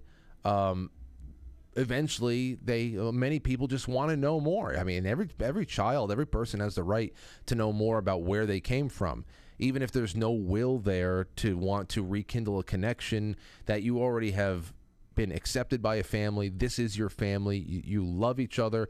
That's it. They were there for you. They raised you. There's no question about that. But for a person to know, even just on a genetic level, what do I have going on inside of me? What should I expect as far as what's my body may start doing? That will be answered by the traits in my family. What am I more prone to? There's so many reasons for a person to want to know more about themselves. Anyway, what happens when a child or children start seeking their mothers years later, and the mothers thought that their children were aborted? Now, what do you think the reactions would be? Do you think that some of them would be like, "You're supposed to be dead"? You think they'd be unhappy? Would they be shocked? Would they be mad at the system that they were lied to? But seriously, in actuality, this would be an incredible experiment, an incredible rescue mission, and really incredible television. if it were made public in any way, shape, or form and documented, I mean, what would the mothers do? What do you think most mothers who had an abortion, and I know that on the right, there's a lot of people who talk openly about their regrets and things like that, and they've and it really but you know, on the left there is this blockade of emotion. You know, they say how men toxic masculinity doesn't allow men to be emotional about things or express their feelings or this and that. But on the other hand, they have coached women to the best of their abilities, at least on the surface, because a lot of people suffer in silence in private and they don't let it out because they don't want to disturb people of their tribe. They don't want to be, I don't know, but they want women to celebrate their autonomy by celebrating the fact that they had an abortion to maintain their single life or whatever the hell it is.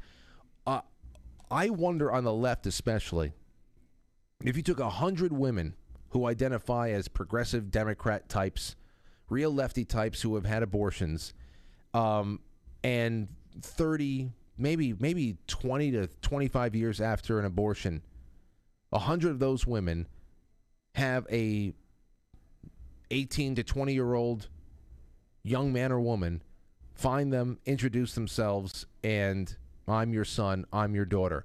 How many of those 100 progressives would, what do you think the reactions would be? Do you think most would break down in gratitude and relief of a burden that they have probably been carrying around a long time? Do you think many of them would be just pissed off and don't talk to me, or I don't want to deal with this and I'm going to sue somebody, you shouldn't be alive? You really think that it would be like that?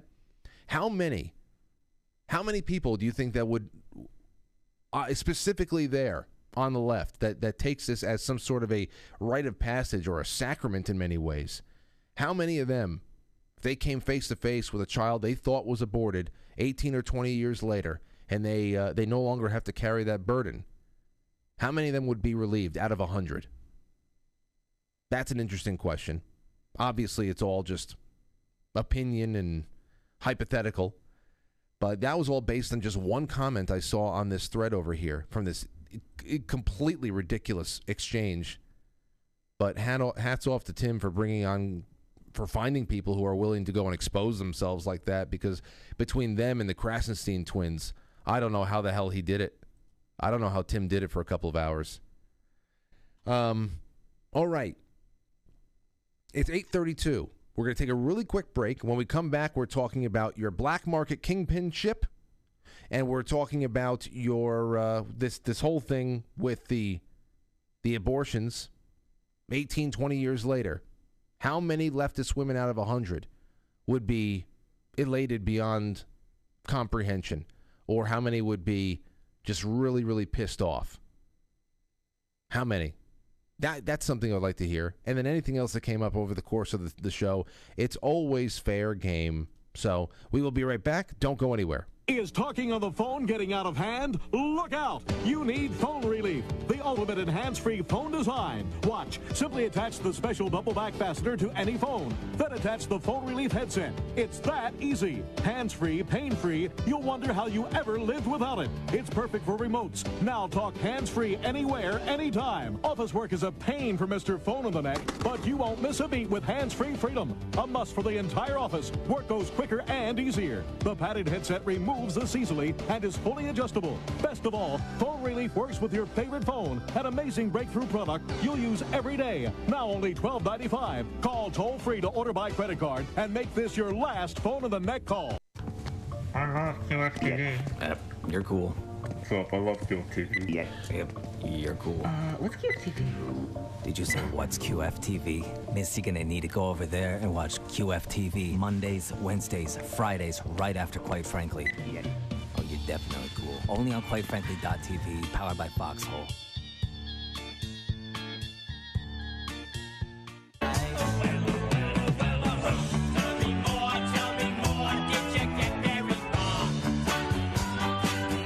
Does he look like a bitch?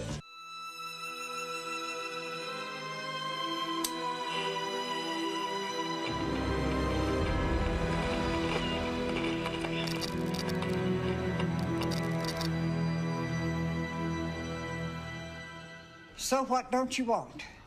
Pardon? What don't you want? Oh, well, I think I'll just, You know, I've been working here for 44 years. Ain't nobody ever ordered nothing but T-bone steak and a baked potato.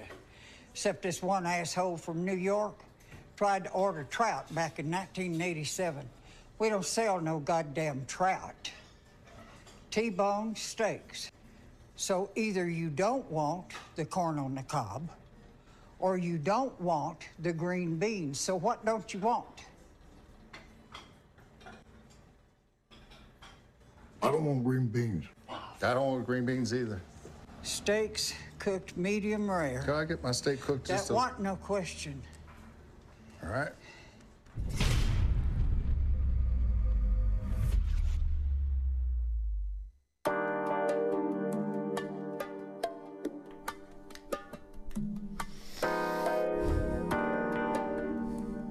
All right, let's go. No, let's try this new phone line out, shall we? 914-200-0269. 914-200-02. I said 20. I'm sorry. 914-200-0269. 914-200-0269. Got a Rockfin tip from Fishhead, Montana. It says, on Rockfin, Jeranism does crypto consultations, all skill levels. Oh, there's plenty of people out there that do it. Plenty of people. I feel like that is one of the biggest I don't know, genre of podcasts that has emerged in the last 7 years at least. Huge with the crypto stuff because it's tied into so much other things. What's going on, Albert? Dude, Robin is always so cool. I love how everybody says she's an optimist because she is, you know. She's got a lot of optimism going on there. A couple things that I wanted to point out that I noticed of what she said was, number one, you better have your blue monster. Oh, yeah, I know. Yeah. Number two, well, actually, skip number two. And the coolest thing that she said is what you're going to say to Aurora when she gets older, when she asks you, what did you do during the war, Daddy? We got the migrants getting ready to cross over the border by almost 1 million right now. Mm-hmm. And the dollar is going down. So, I mean, the thing is being optimistic is awesome, you know. But the thing is like she said, you better have your toilet paper. You better have your stuff ready because this, you know, it's not going to be a joke. And I do think like a lot of the cities are going to have a very difficult time because I'm a little bit older than you, and I remember when Russia went down, you know. And John B. Wells had a guy on years ago that was talking about when they were like running the trains, and when Robin was talking about how the BRICS nations are going to have nothing to do with us because, and you even mentioned that too, saying how we're going to be completely isolated because we are. And the beautiful thing is we're all going to have to pick our shit back up. But during that, you know, all these federal people are bringing in as much trouble as they can, so that they can, you know, hopefully scurry off the ship and whatnot. It's going to be very interesting times, and I agree with her. You know what, the things that we're going to see, but being prepared and taking advantage of the situation now while we have the opportunity, I think, is of the utmost importance for what it's worth. I'm with you there, and you know, I like how she balances off things like it's going to be grand when it all starts. The news starts coming out from the ashes of the old. But in the meantime, buy your Blue Monster Prep. You know, I mean, it's not going to be. I don't see this being an easy landing at all. And I know where I saw a lot of the coverage of this just latest batch of 700,000 people in one in one fell swoop. A lot of people are saying, I know, right? Yeah, and a lot of the commentary as they're sharing these videos of what's going on down at the border, they're saying coming to a city near you. I'm like, the cities are at capacity. This is coming to the burbs now. You know, this is people don't understand. I mean, I understand the whole idea about strategic relocation, and it's something that definitely, at least for the time being, needs to be considered by everybody. I know Lauren and I think about it all the time, about our strategies and what we're doing and how to take care of our family and what the plan is. And where the where the backstop is, what the line of no return is that we have to go. We talk about it all the time because it's not just about the cities anymore. It's you can run and find yourself a nice little patch of land in rural America, but what is that going to buy you? What is that going to buy your grandchildren? 10 years?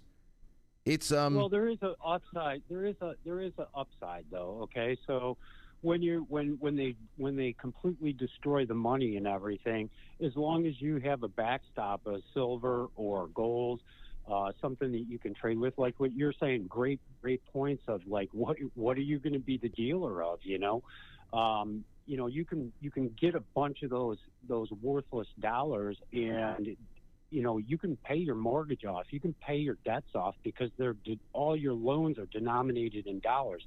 But you have to have something to backstop it with, and if you don't have stuff, you're going to be using all that worthless money like they did in the Weimar Republic and like they did, in Russia, because it was just, you need to have boatloads of it. But if you got a backstop, you can get a bunch of those worthless dollars for a couple of silver pieces and pay your house and your loans off, because they have to accept. They can't not accept it, as far as that's concerned and whatnot.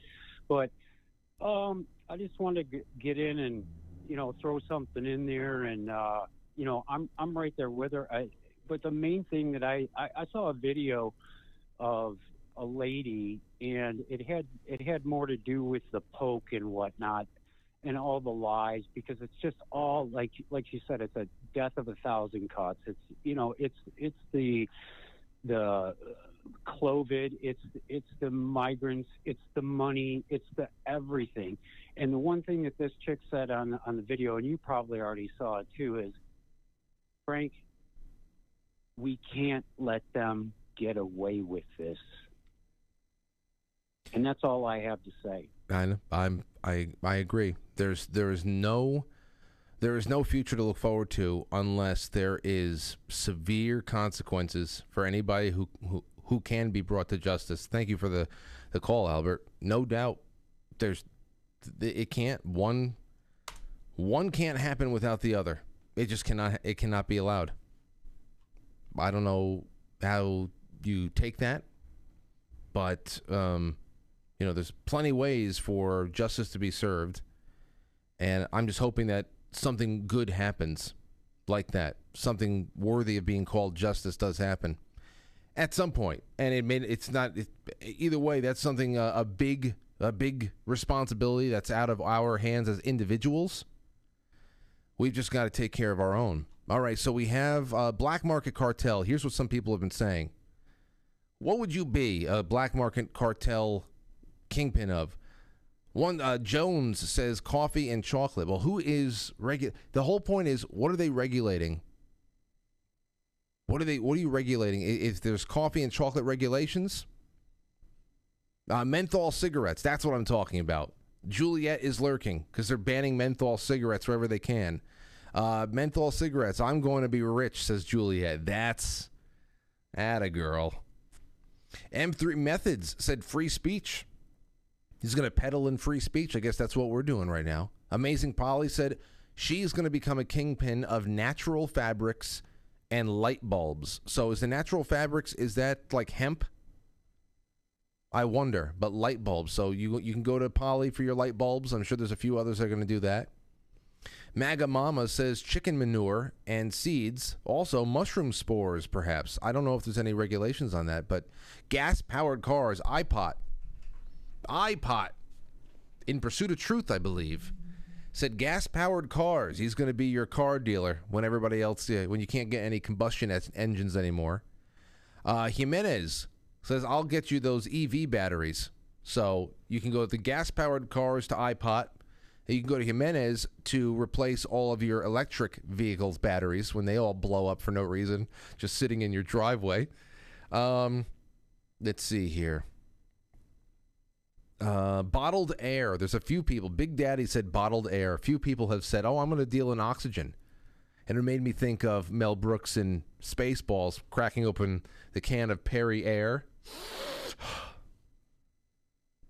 Combustion engines and grain alcohol to power them, says Gerardo Estevez. Grass-fed organic goat milk and cheese. Elysian Fields says, that's a good one. Come to me for your goat milk. Bess Raz says, plastic bags. I have thousands in inventory already. White ones, gray ones, even a few yellows. One day when your milk leaks all over your trunk, you'll reach out. Plastic shopping bags, I guess that is. Water for sure, says Coban. Now that is a good one. You set up a well somewhere, you get yourself a really good way of filtering that thing, or you're somebody claim rights to a spring, or especially if it's a secret spring water. Man, you might as well be BP at that point. You might as well be British Petroleum. If you can find yourself a source of clean water, naturally filtered through the spring, that you can control in some way, or you can keep quiet. Oh man, I would go to Coban for all my water. Got any water? The real question is how much you're going to be charging people, because you, in a sense, then become a lesser government. Perhaps, yeah, you can go get a fishing license for $150 for a year, or I don't know what the hell they go for. But if you got a fishable stream that you want somebody, hey, we've got rainbow trout, we've got everything you need. Come on over here and you can fish for an hour. All you got to do is give me 50. You're still putting a price on that nature, no doubt about it. We're playing a game, though, so play around. All right, let's take a call. Eric, is this Eric? Yeah, it's Dead Man Talking, otherwise known as Eric. What's going on, Eric? Welcome back to the show. How you doing? Doing good. So much to weigh in on tonight. I was unfamiliar with your guest, but I'm going to look her up. Oh, man.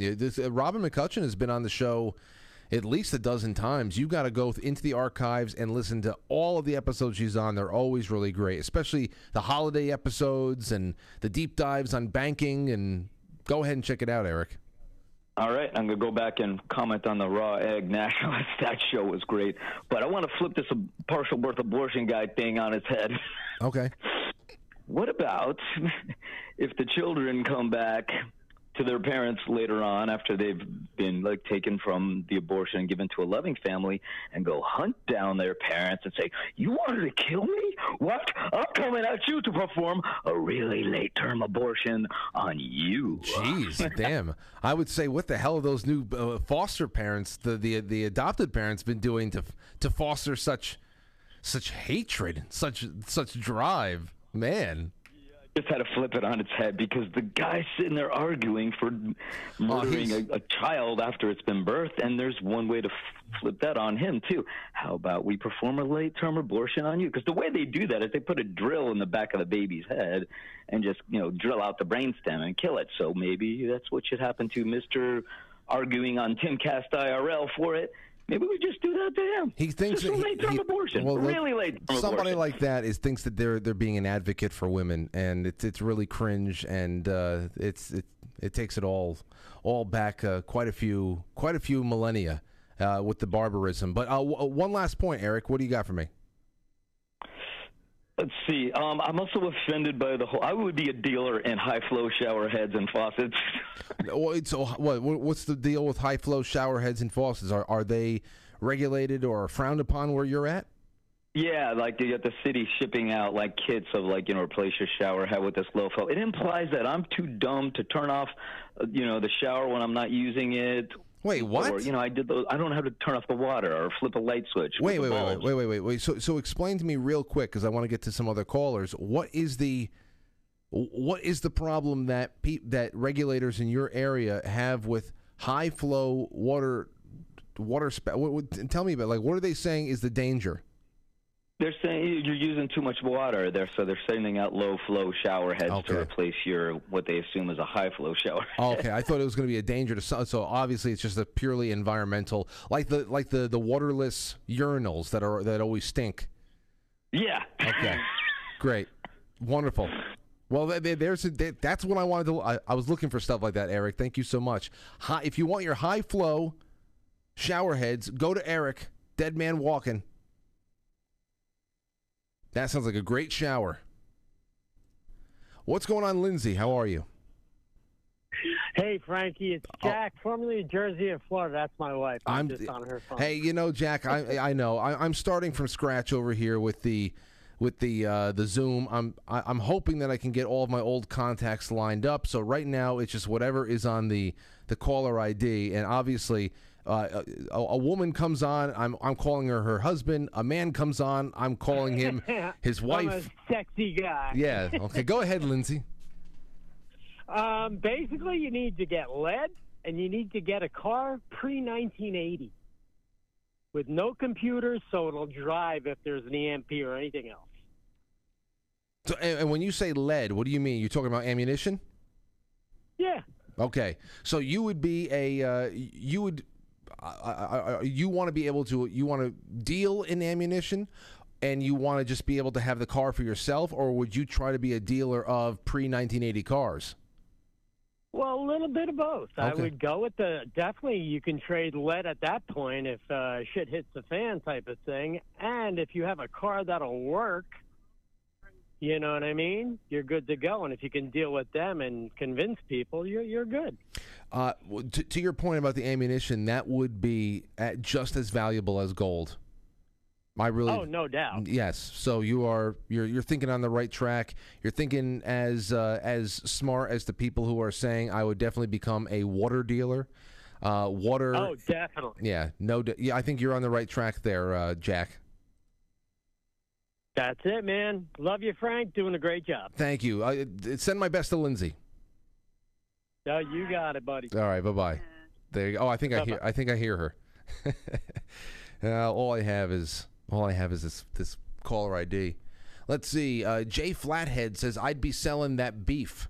We got a beef dealer here, which is great. Remember, I read you that email that came into me from the farm that Lauren and I subscribe to. We get all of our dairy and things like that. They also have beef and chicken, goat, lamb, all of that stuff. And they came to make sure everybody knew that they are not participating in any kind of vaccination. They are not going to be participating with any kind of mandate to vaccinate. They just don't do it, and they won't do it.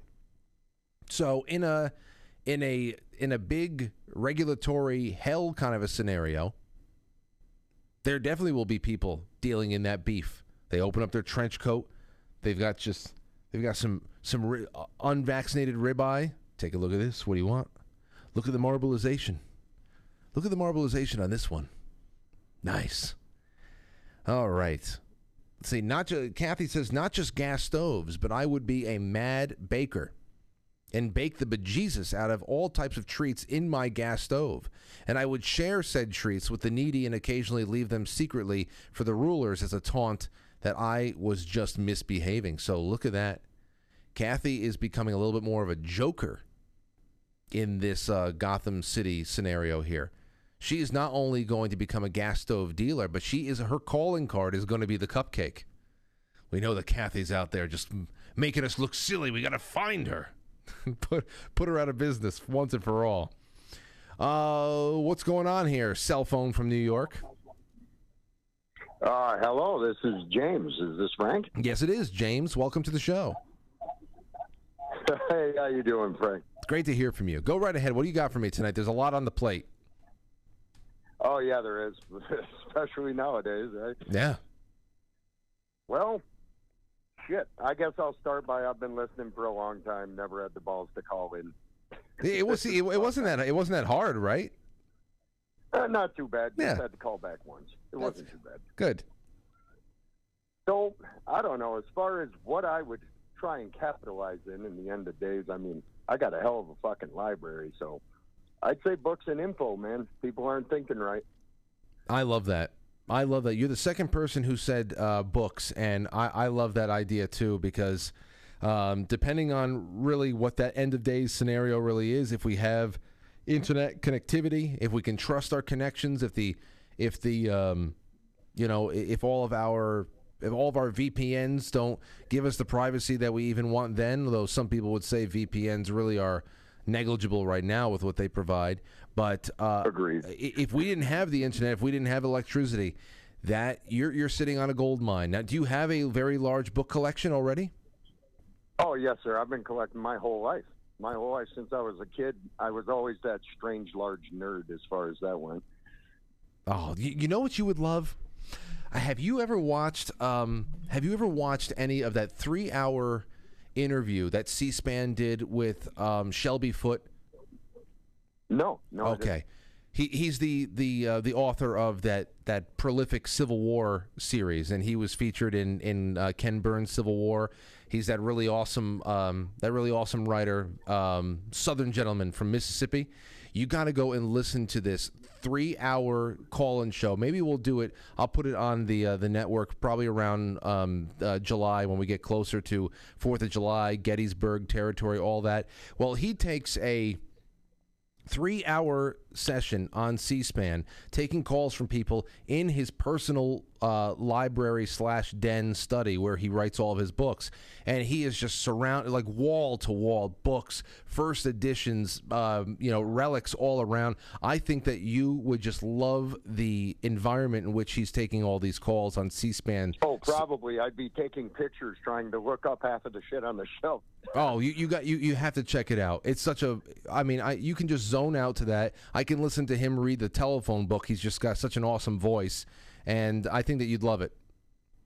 Well, if you air it, I'll watch it. I watch the network most nights. If I can't catch you live, I watch replays. So I'll catch it. All right, man. Well, listen, thank you for the call. This has been wonderful, and do it more often.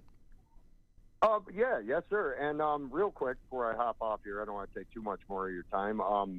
My wife is Jessica. She emailed you not too long ago, delivery issue. I just wanted to thank you for being so real in the reply, in the email. Normally, you don't get that. So I just wanted to say thanks for being a real dude. And we still haven't fixed it. We're still waiting on it to fix itself, but I'm being patient. Are you talking about cigars? Yes, sir. Okay, I'm James. Yeah. Well, I'll put another nudge in there because I want to make sure that all gets. I didn't. That wasn't the point of my call. I didn't want to blast you on the spot. I was just. Oh no, not at all, man. I want to make sure that everything gets squared away there. I don't even really. Those cigars are great. I can't. I know about it at this point. I know they're good. I love them. I enjoyed one. I've kept a lot of them conditioned over the last couple of months, so I just enjoyed one the other day. But email me. I'm not gonna lie. Every time I hear you saying you're gonna have a cigar, I'm like, "Fuck you." Yeah. Well, hey, listen. Just email me, and I'll make sure I follow up on that again for you, because I don't like the fact that that's still outstanding. But thanks for the call, James. Oh, it's okay. Thanks, Frank. We love you here. You're doing great. Keep crushing. Talk to you later. Thank you. Be well. Be well. It's 8:57. Can we squeeze another one in?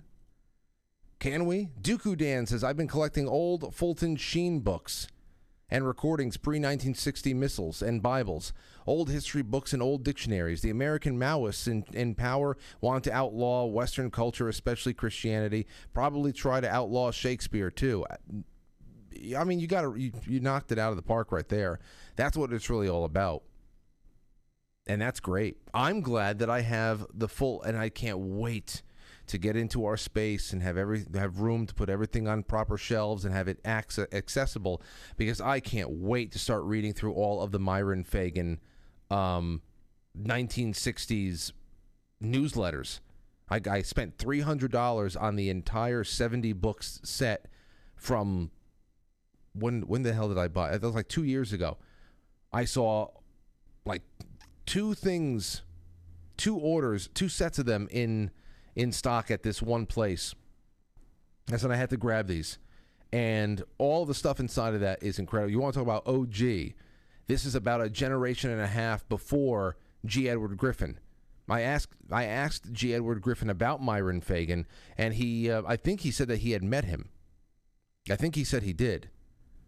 I mean, Myron Fagan made that whole Illuminati CFR recording in, I believe, 1967, 1968. And we know that G. Edward Griffin was already pounding the pavement over there. He was doing all of his communist breakdowns for the John Birch Society in 69. So we're talking about a generation and a half before Griffin is Fagan. So I can't wait to actually sit down and read through those, because that is going to provide a lot of fodder for this show. Genuine Patriot Apparel says, "Hey Frank, here's an idea: hard drives with how-to videos ripped from YouTube with topics on survival, medical, etc. There would be need for a Faraday cage storage and the like. I think that would be extremely valuable. Great show tonight." Yes, Robin McCutcheon is awesome. I have been downloading things for my own personal archives for a long time now. If you find a documentary, a podcast episode, anything that you like, that you think is just invaluable, that you know you want to go back to time and time again, and know that on a rainy day you just want to brush up on some really cool history, or give your imagination a workout, get yourself a few terabytes here and there and download things. You can get batch downloaders, like the 4K downloader.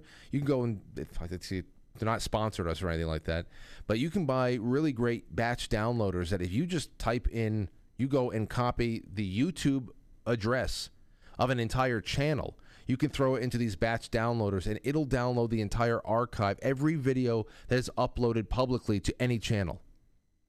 So that is a great piece of advice right there, one that I've been encouraging people to do for a long time. If you find documentaries or anything that you like on the internet, save it. Save it, especially if it's on YouTube. Especially YouTube. There's so much invaluable shit that has been lost to purges on YouTube, but I got a lot of it. At least things that I've come across. That's why we have so many great sources for things on the network, which it's so great to hear people like James and other people mention that they watch. I watch the network almost every night, the after hours. That must make the network crew feel really good. And I know we have a cozy viewing audience, and I hope one day that cozy viewing audience turns into a really impressive, large, worldwide viewing audience, because that is a culmination of a lot of vision board work. An extension of this show in long form, even longer form. And what is on tonight, by the way, on QuiteFrankly.tv, as it is Mystery Movie Monday? Well, I'm not going to give you much of a mystery here. Tonight, as soon as I get off right now in a couple of seconds, City Slickers 1 and 2, and a surprise third movie tonight on Movie Monday on QuiteFrankly.tv. City Slickers 1 and 2, great movies. So sit back, relax, and enjoy yourself over there on QuiteFrankly.tv. If you're not watching it right now, slip over. Let's go to see if there's anybody else. Hold on. Tropical Rocket says, books in print are super important. They're going to edit everything. That is on Rumble. I'm with you. And I think that we have another one from Fredo Awakening. Says, the smooth brain on Timcast had some more gems. Said sucking off a trans isn't gay because it's a female penis. Tim's reaction was great. He really went there? It's all right. This is fine. You're sure this is a female penis, right? Because I don't want to be gay.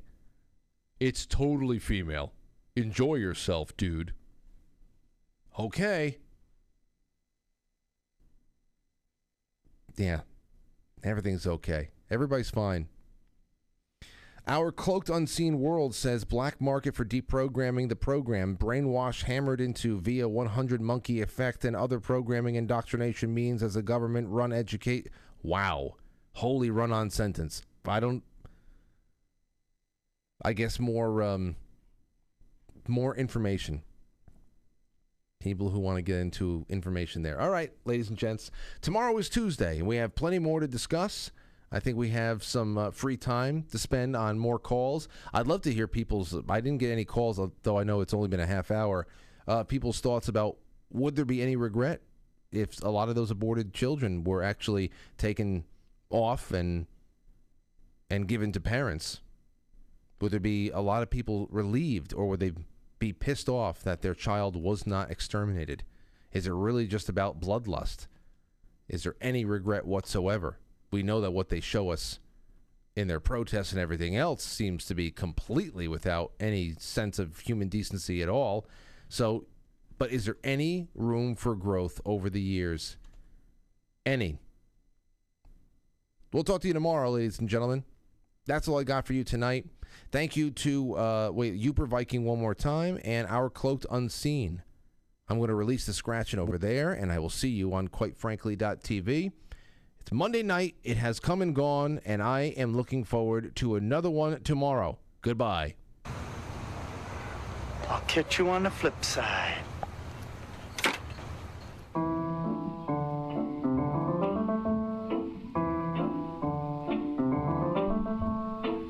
Quite Frankly is filmed before a live studio audience. And now our super chatter, starting with Fishhead Montana on Rockfin, Dooku Dan, Genuine Patriot Apparel, Stowstube, Silky Johnson, KT Sky D, Montana Todd, Max, and Chai Possum. Thank you to all of our friends on Rumble Rants and on Pilled. I will see you in that chat room on quitefrankly.tv before long. I cannot wait to look to you guys for more fun and conversation tomorrow. Good night. See you on Quite Frankly TV.